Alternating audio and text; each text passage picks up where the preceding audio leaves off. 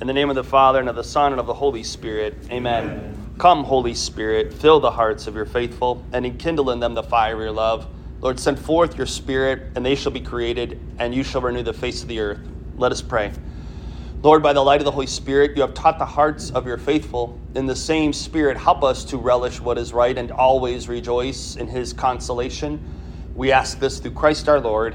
Amen.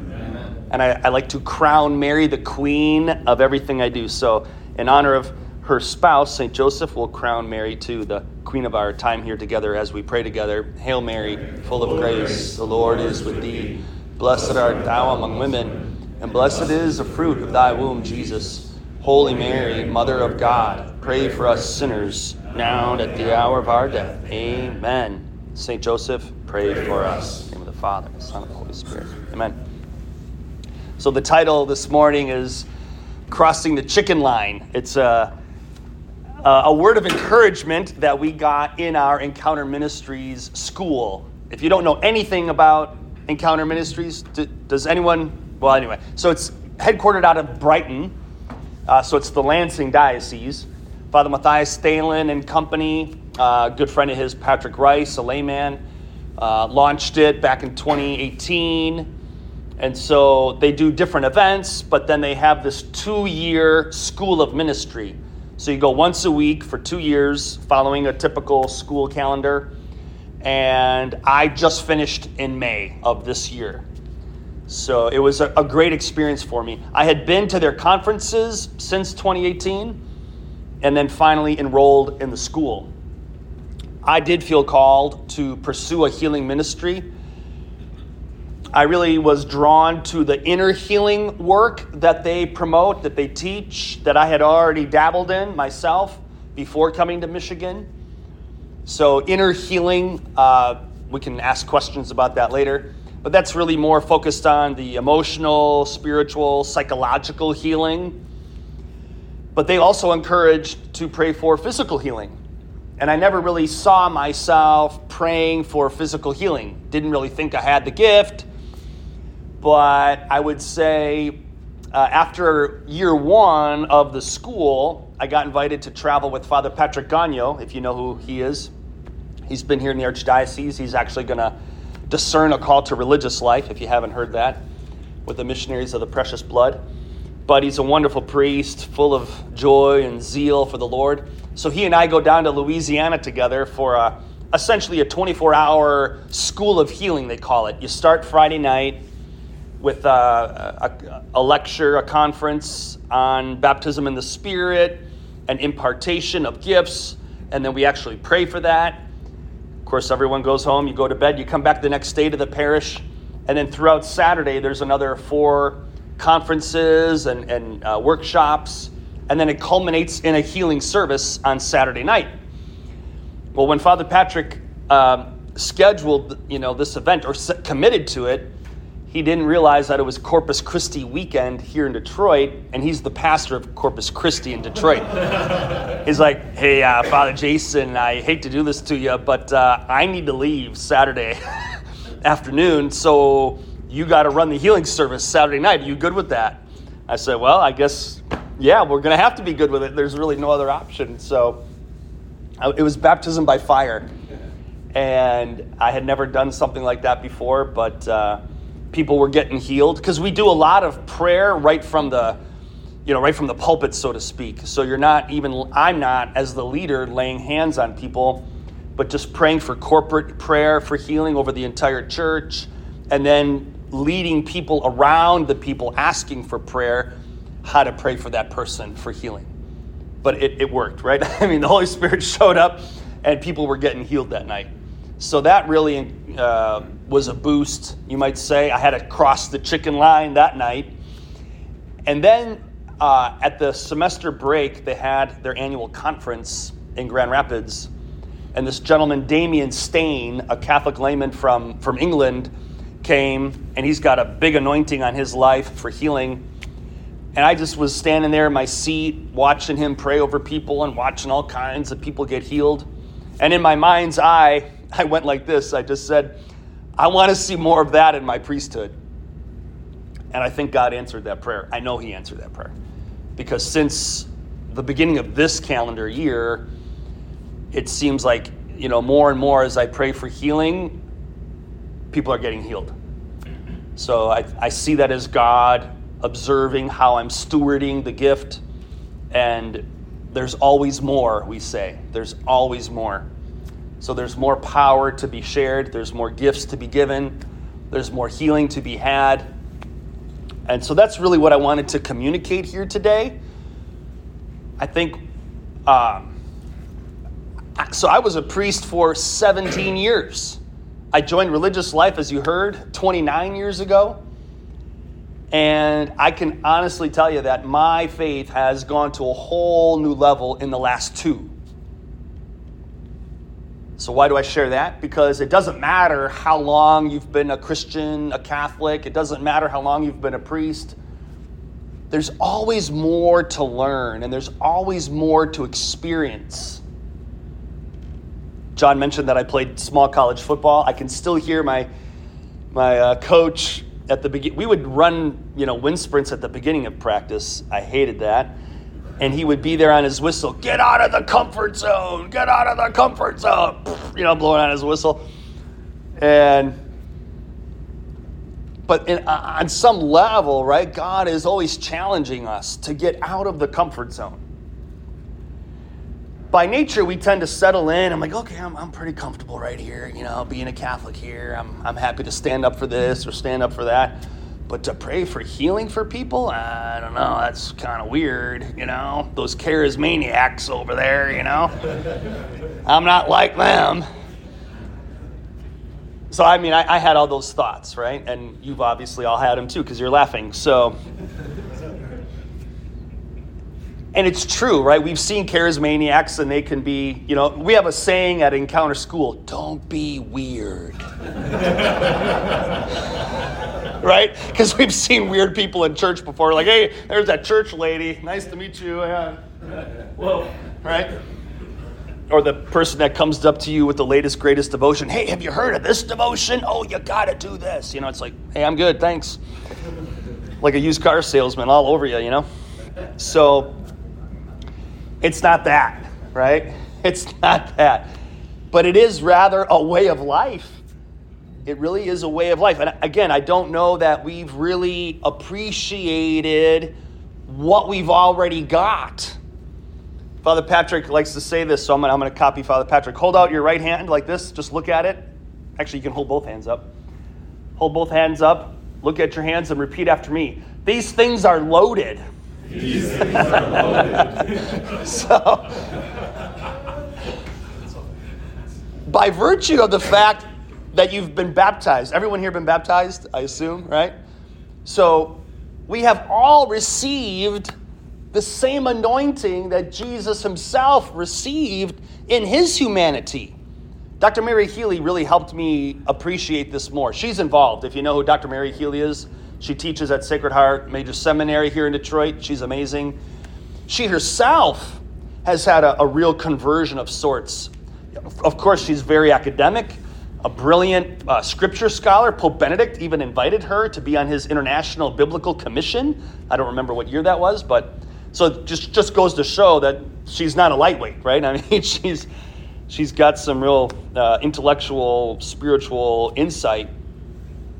But then she was inspired during a sabbatical that she got to take several years ago. I think it was 2013 or 14, to follow a Protestant, Randy Clark, who was involved in the Toronto Blessing. A great outpouring of the Spirit happened in Toronto in 1994. Really interesting stuff.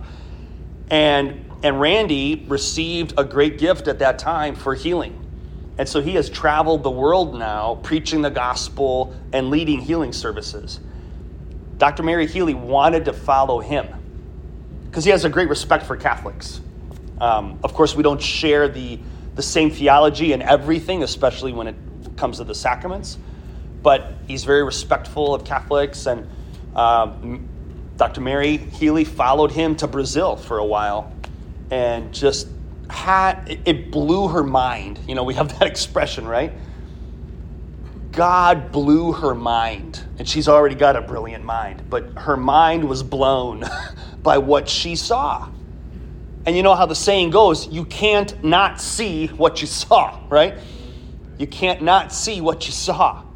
So nobody could tell her, no. I saw it. I saw it. You know, I saw metal plates disappear. I saw people's legs grow. I saw, people grow limbs or body parts that didn't have the body part, creative miracles. Yes, that really happens. It happened, the two I know of more like recently. So Encounter went to Mexico. Now they're expanding this past year. And they went to the Legionaries University in Mexico City. It's called the Anahuac. And a bunch of Legionaries and Regnum Christi members are involved in starting a satellite campus in Mexico City. So they had a healing service during Patrick, and they intentionally had Patrick Rice, a layman, stand up to lead the corporate prayer for healing. Because if you think clericalism is bad here in the States, it's even worse in Mexico.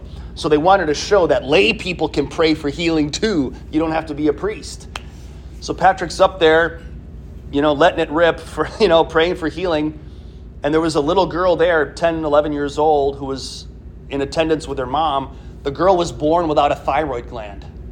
She grew a thyroid gland. She grew a thyroid gland, and it works. It's now been medically verified. And then another woman there was deaf because she didn't, what ear it was, I don't remember, but she didn't have an eardrum. She didn't have the bone, the eardrum bone. She grew an eardrum, and now she hears. So a creative miracle, yes. These things actually happen. Isn't that awesome? I would say my most dramatic healing that I've had, the one that stands out, it happened over the phone. It's with my mom's friend, Donna, who battled cancer. She had sarcoma. If you know sarcoma, it's very aggressive. It had eaten away. Like it gets in your bones, and then they have to remove the bone. Otherwise, it can spread very quickly, is what I understand.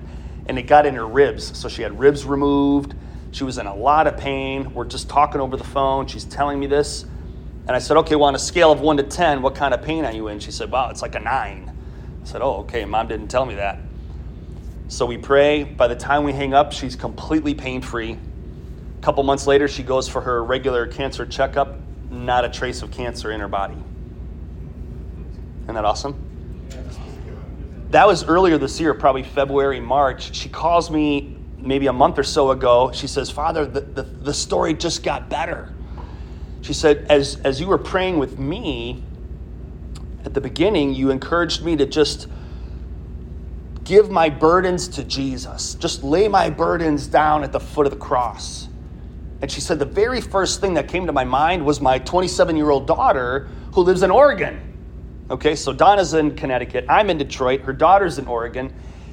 And she said, yeah, she's not married yet, but we've known since she was a girl, a teenager, that she had cysts on one of her ovaries. So that would make getting pregnant pretty difficult. Well, she just got back from her checkup, and the cysts are gone. So it was a coast-to-coast miracle over the phone. Isn't that awesome? And I wasn't even praying for the daughter, but Donna was praying for her daughter, and God honored that. Speedy justice, right, from today's gospel. Speedy justice. So I wanted to read a number from the Catechism, the new Ascension Press Catechism. If you've followed Father Mike Schmitz at all, this is the one he uses in his podcast, Catechism in a Year. So this is number 654. This is the first part of the Catechism. If you've never read the Catechism, highly recommend it. It's not a book that you just sit down with and read cover to cover, but you can really pray with it. It's divided up into 4 major sections, and then it's got numbered paragraphs. So you can literally just take it paragraph by paragraph and meditate on what's here. So this is number 654 on the resurrection. The Paschal mystery has 2 aspects. By his death, Christ liberates us from sin. By his resurrection, he opens for us the way to a new life. Emphasis on new. This new life is above all justification that reinstates us in God's grace, so that, as Christ was raised from the dead by the glory of the Father, we too might walk in newness of life.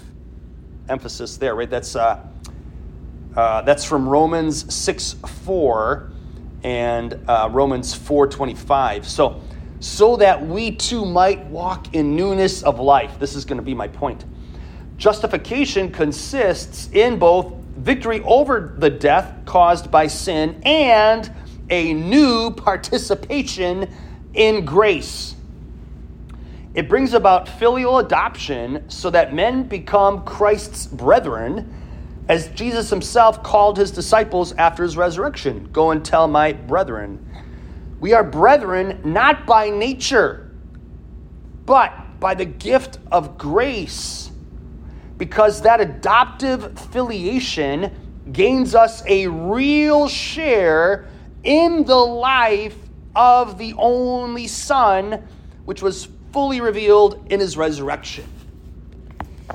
So what's the point here? The point is, I think we all believe Jesus rose from the dead, but we forget that he rose with a different body. It was a glorified body that could walk through walls, right? But that was full of the Spirit. He was now fully, you might say, and not that he wasn't earlier, but it's just a new kind of life. It's life in the Spirit, but also incarnated in the body.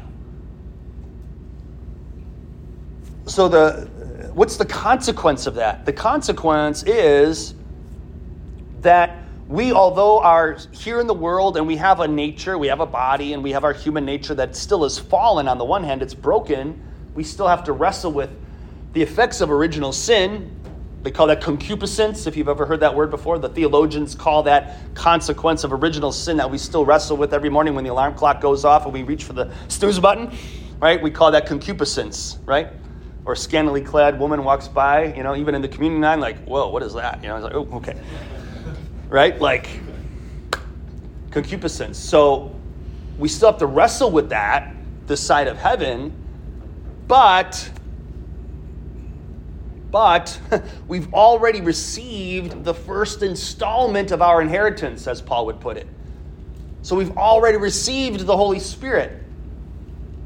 And just as Jesus was baptized by his cousin John in the Jordan, in his human nature, he needed to receive that anointing from on high. Remember, that's what Christ means, the anointed one.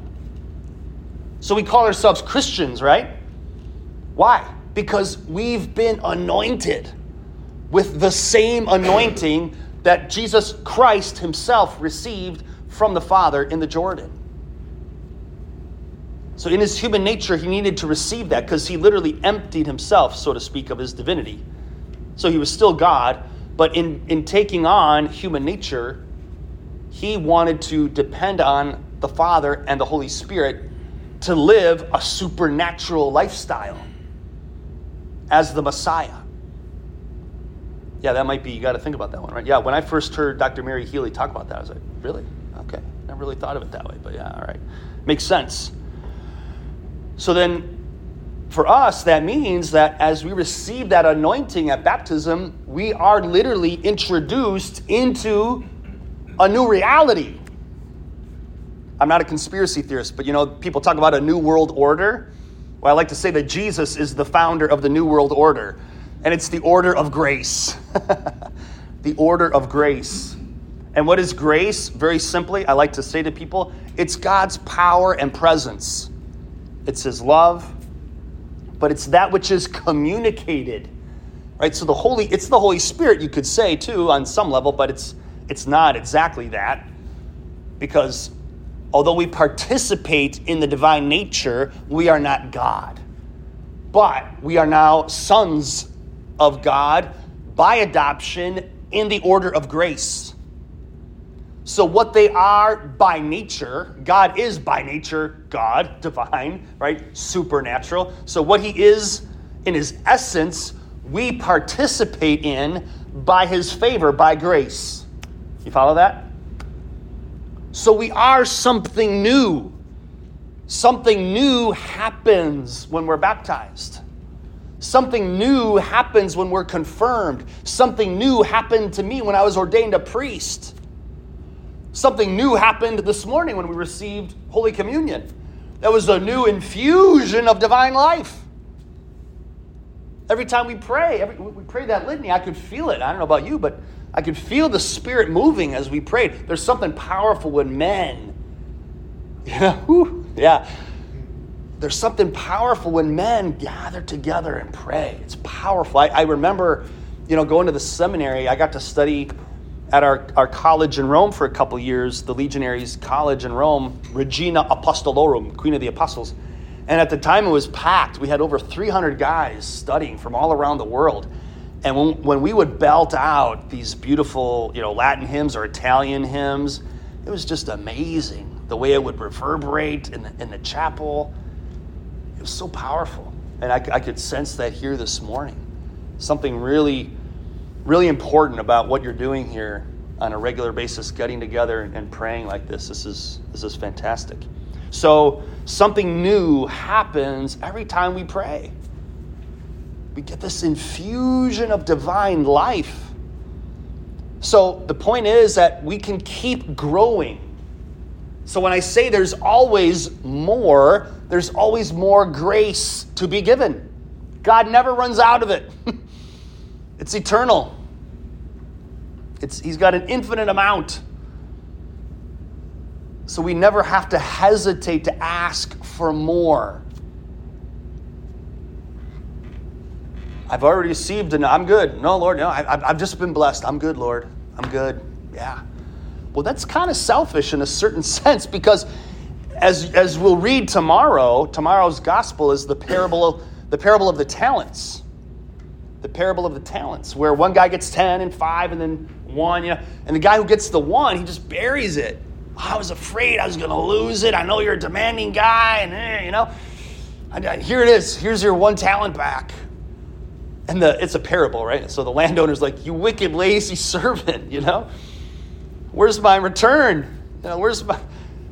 I invested in you. Where's the return? So God has invested in us, so to speak. His love, His mercy, but His gifts too. And He wants us to steward them well.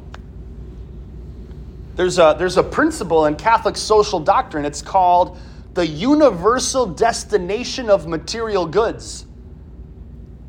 The universal destination of material goods. But I would add to that even some spiritual goods. I mean, certainly some spiritual goods are for the individual. Absolutely. But all of the blessings that we receive, material blessings that we receive, that all comes from God, but it's meant to be shared. Not in a communistic kind of way, but it's meant to be stewarded in such a way that it helps to build the kingdom of Christ. And although we're never going to have paradise this side of heaven, we are called by God to engage, to collaborate with Him, to build the kingdom of Christ. That's a big thing for us legionaries. But Regnum Christi, what does that mean? It means the kingdom of Christ. The reign, regnum, the reign or the kingdom of Christ. So that's a big thing for us. When we were in the seminary, they used to wake us up. Christ our King, thy kingdom come, and then you try to get out of bed at some ungodly hour,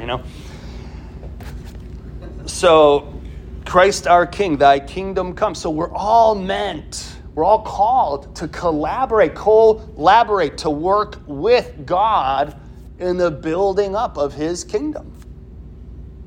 And that'll look different for every one of us. But nevertheless, we're all called to that. And God is counting on us. I don't have to tell anybody here. We live in a very weird world, right? And it's changed so quickly. Not this past week, but the week before last, I got to preach to diocesan priests from Detroit. Great experience for me. I had never preached a whole week-long retreat to priests, let alone priests who were ordained before I was born. So it was very humbling. to get up there before, not that they were all, that old, but a number of them were, probably more than half the group. And they were so gracious and so affirming. And I just thought, wow, brothers, I just call them brothers, right? Brothers, just imagine just for a second here, the opening night, like all of the years of priesthood represented in the room here. There were about 22 priests on retreat. Some of them priests for over 50 years. So just imagine, how you have touched, the lives of all of your, parishioners for decades, literally for decades now. Well, I can say that to this room too, just the years of faith and family that you've lived. As we read and reflected on today in the Psalm, remember the marvels the Lord has done. But you know what? God needs us, to step it up, you might say. I feel like there have been more graces given to the church in a particular way. You might point to the Catholic Charismatic renewal. The renewal, so the Spirit was always there, but it was getting renewed even at the turn of the 20th century. Pope Leo XIII in the late 1800s was being written to by this Italian nun, Elena Guerra. She's now beatified, thanks to Pope Francis. And she was encouraging Pope Leo to consecrate the 20th century to the Holy Spirit, and he did it. There's a great 10-minute video. I could share the link with you. It's a history of the Catholic Charismatic renewal. But then it really didn't catch. It didn't catch in the Catholic Church.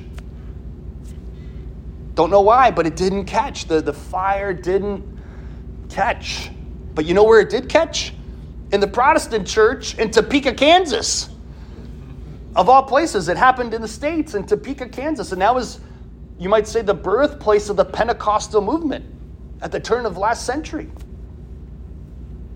And then from there, it jumped to Los Angeles and Azusa Street. They had this little church on Azusa Street, creative miracles all over the place.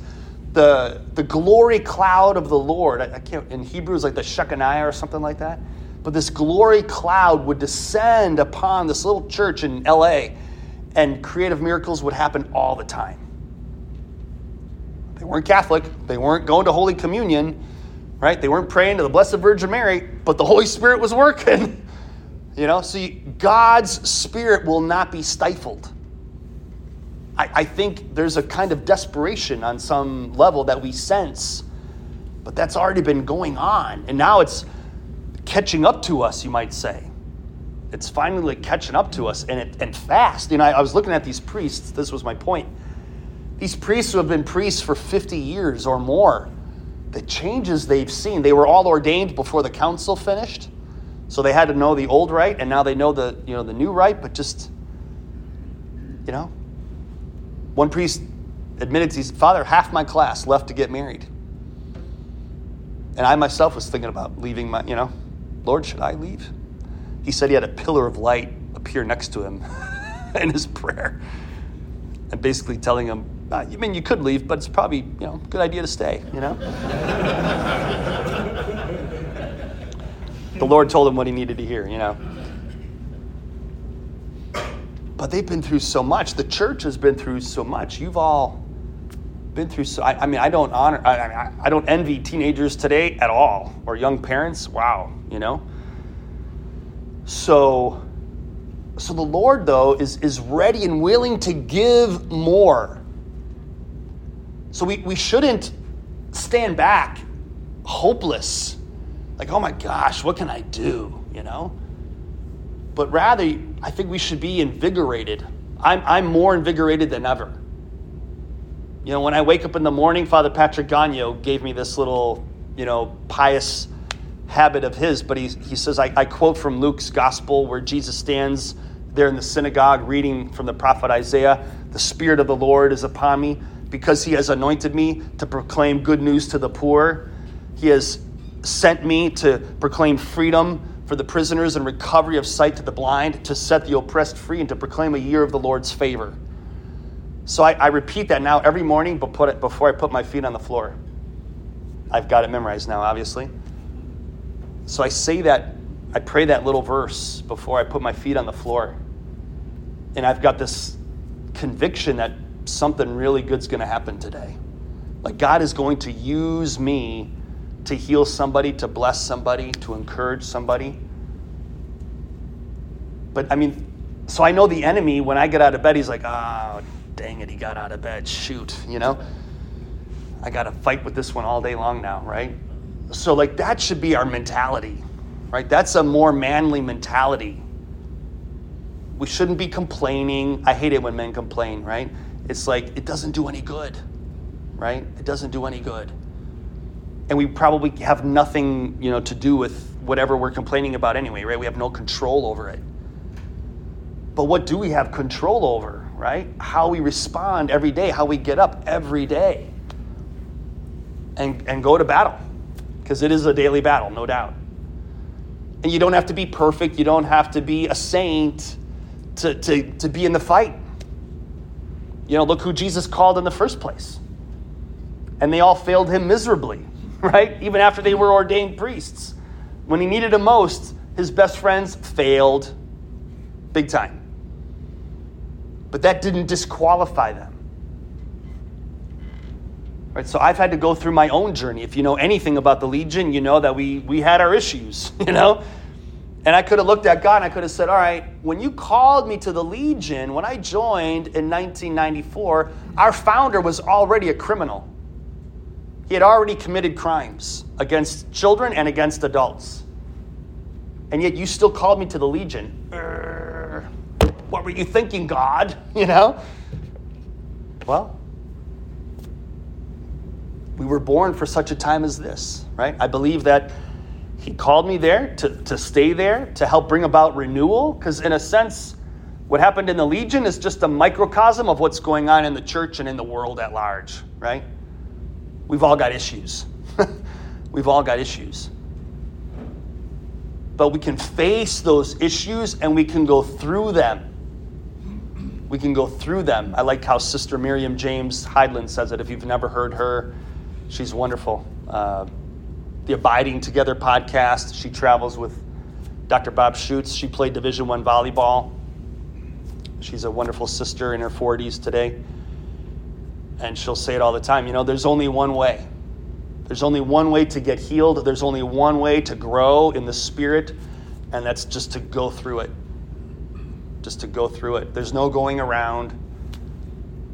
There's no going around it.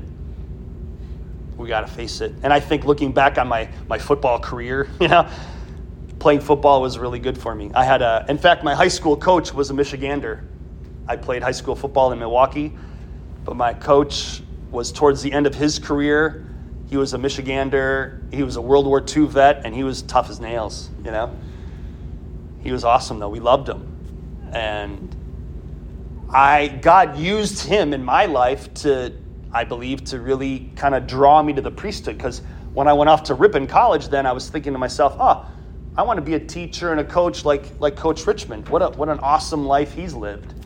Because he was a teacher, he was a coach, coached multiple sports for decades. I'm like, wow, what a beautiful life to have lived. And so it was my sophomore year at college, second semester in Lent, when I was in my dorm room one night just thinking about my plans to teach and coach, get married, have a family, and all of a sudden this thought came to me. If I were a priest, then it would be my duty to teach the truth and help kids all the time. Maybe I should be a priest. I was like, where did that come from? Who said that? Because I like to say, if you would have looked at the decor around my dorm room, nothing would have led you to believe that I might become a priest someday, right? Nothing, right? I was a DJ. And so I can remember as I had this conversion, we had CDs back then, right? So I'm looking at I had a pretty big CD rack for a college kid, almost 100 CDs. And I'm looking at some of these CDs, I'm like, yeah, I don't know if anybody should really listen to that. Because I started giving CDs away. I was, doing the St. Francis thing. I was getting rid of all my possessions to join religious life, right? And so I'm holding this CD in my hand. I'm like, throw it away. I'm like, yeah, I don't think anyone should really listen to So it's a process, right? It's a process. And it's a lifelong process of growth, of healing, maturity. But that's the abundant life that Jesus talks about. That's the abundant life, the life in the Spirit. It's this new life that we've received, but it's like, you've got this huge engine under the hood and, you stay in first gear. I'm a car guy too. My dad had a couple of Corvettes growing up, and I love to borrow fast cars. If anyone has one, I'll happily drive it and bless it for you. I went to driving school too. I didn't put that in there, but for my high school graduation, one of the gifts my mom and dad got me was an afternoon at Skip Barber Racing School. So I'm qualified. So I do like to drive fast. And so when I'm behind a Corvette that's going really slow, I'm like, really? Like, Lord, can I have that car and they can have my Cruze or something? I joke it's the surest sign of my evangelical vow of poverty that I'm driving a Chevy Cruze, So, but God has something really special waiting for me in heaven. I can't wait. The hot rod He's got waiting for me in heaven. So there's this newness that God invites us to live. And like I said, there's just no limit to it. There's no limit to it. But that is a danger. We tend to put ourselves in a box.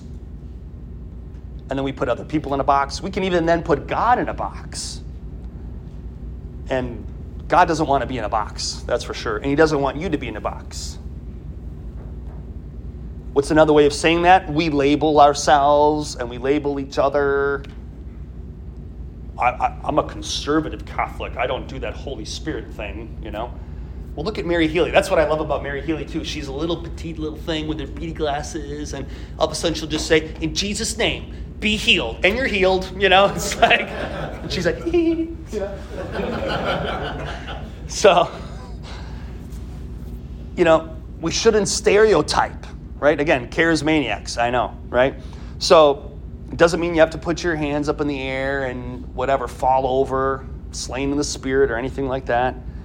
But it means believing what Jesus said is true, right? That you've received this power, this divine power. And you have been introduced into a new order of reality. A new order of reality. A supernatural reality. A supernatural order.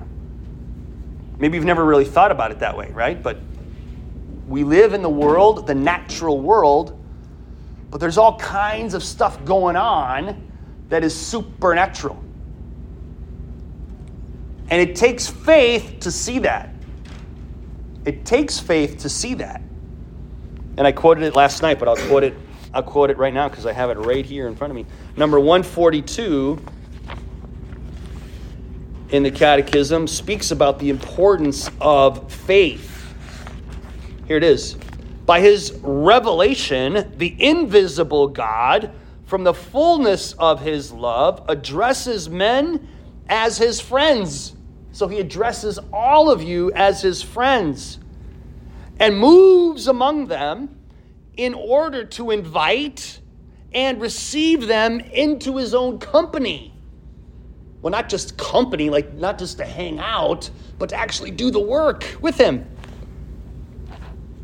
What's the adequate response to this invitation? The adequate response to this invitation is faith. Faith. Faith, right? But we can take it for granted. It's a theological virtue. We received it at our baptism. Yes, I believe in God. Every Sunday I pray the creed. I believe in God, the Father Almighty, creator of heaven and earth. But it's more than that. It's more than that. It's a trust. It's a surrender. It's a giving. Because God, if you haven't ever heard this, Christianity, Judaism and Christianity are religions of revelation. So God has revealed Himself in history, in time. God has acted in a sovereign way. That first reading today, as I said, I was kind of surprised by it. It recalls one of God's greatest sovereign acts ever, where he liberates his people from slavery in Egypt, and they cross the Red Sea. And then the sea closes in on the Egyptian army, and they're all wiped out. That's pretty cool if you think about it, right? Like, that's amazing. So we'll come back to you. So for the Jews, God acted in a very concrete way, but they still had to make acts of faith. And you could see it didn't take long for them to forget how God had saved them. You might think, wow, I would never forget that. It didn't take long, right? Before Aaron collected their gold and they made a molten calf. And Moses comes down the mountain with Joshua. Joshua's like, what's that, Moses? Revelry. It was a big orgy. That's what it was. It was a big orgy.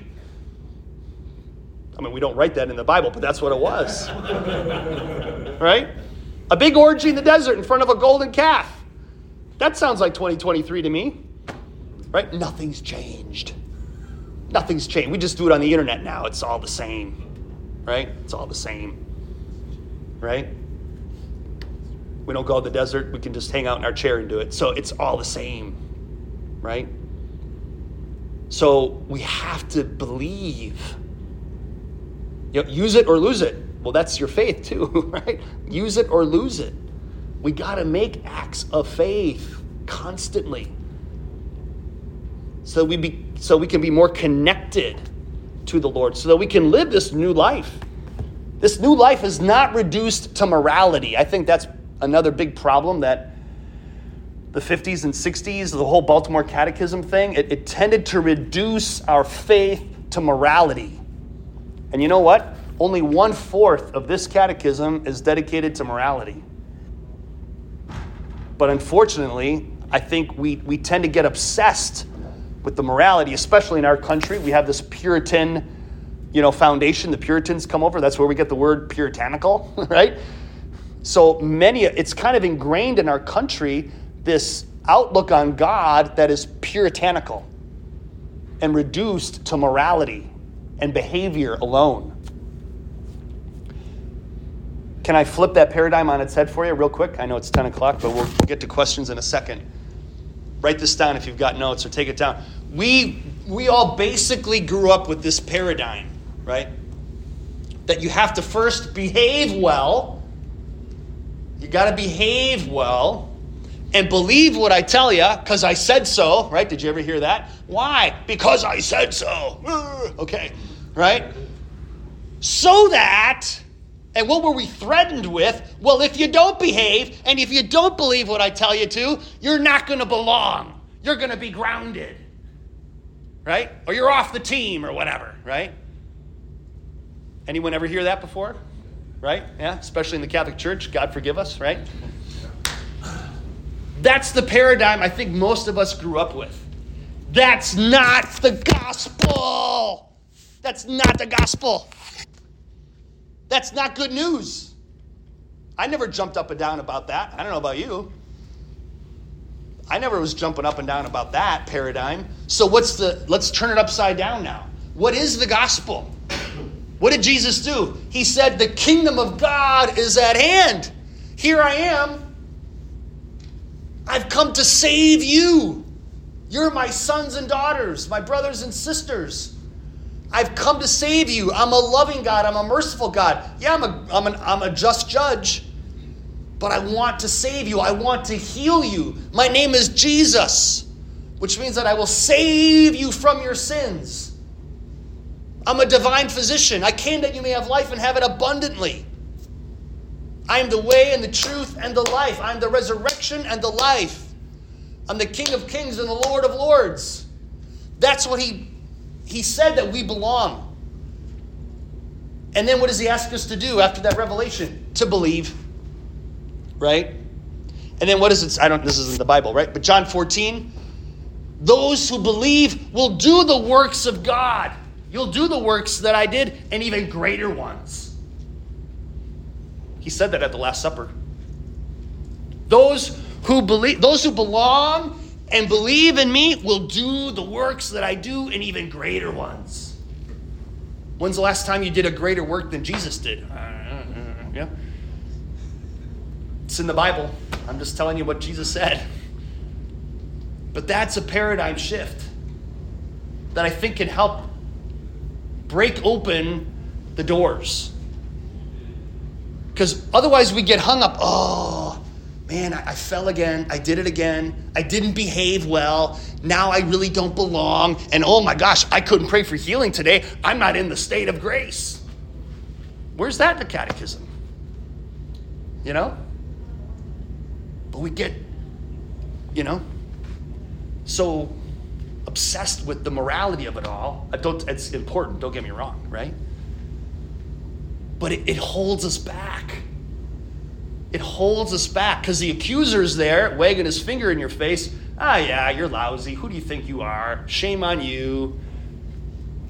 Who do you think, you couldn't pray for healing for anybody. You couldn't preach the gospel. You couldn't lead a mission. You couldn't lead a men's group. Who do you think you are? Just sit in your living room and watch the, Green Bay Packers or something, I'm a Packer fan. That's, I know you're all sitting there like, wow, holy cow, I never thought of that. Yeah, think about that one, yeah. So the good news is that we belong, and he asks us to believe in response to his revelation that we do belong, so we believe it, and as we believe it, the Spirit comes. As we believe it, the Spirit comes and fills us, and then we're able to do the works of God. Then we're able to behave. Then you'll be, obedient, and you'll be kind and merciful and chaste and peaceful and generous, bold, courageous. That's not something you can just will to happen. You can't white knuckle that. But I think a lot of us grew up, just try harder. Oh, next time I'm going to try harder. I'm going to make a better resolution, and I'm going to pray harder, and I'm going to do harder, and I'll do better then. And did that ever work for anybody? It just doesn't work. Why? Because we're relying on ourselves. We're relying on ourselves to try harder. It's not about trying harder. It's about trusting more and believing more. Then it happens. And that's the change that's happened in my life. Because for the first 17 years of my priesthood, I was just trying harder and praying harder and making a better resolution, and useless. Pretty much useless. I've seen exponential growth in the last 2 years, and even in the last, 6-8 months, when you turn that paradigm on its head. Amen? Amen. Okay. Let's take questions.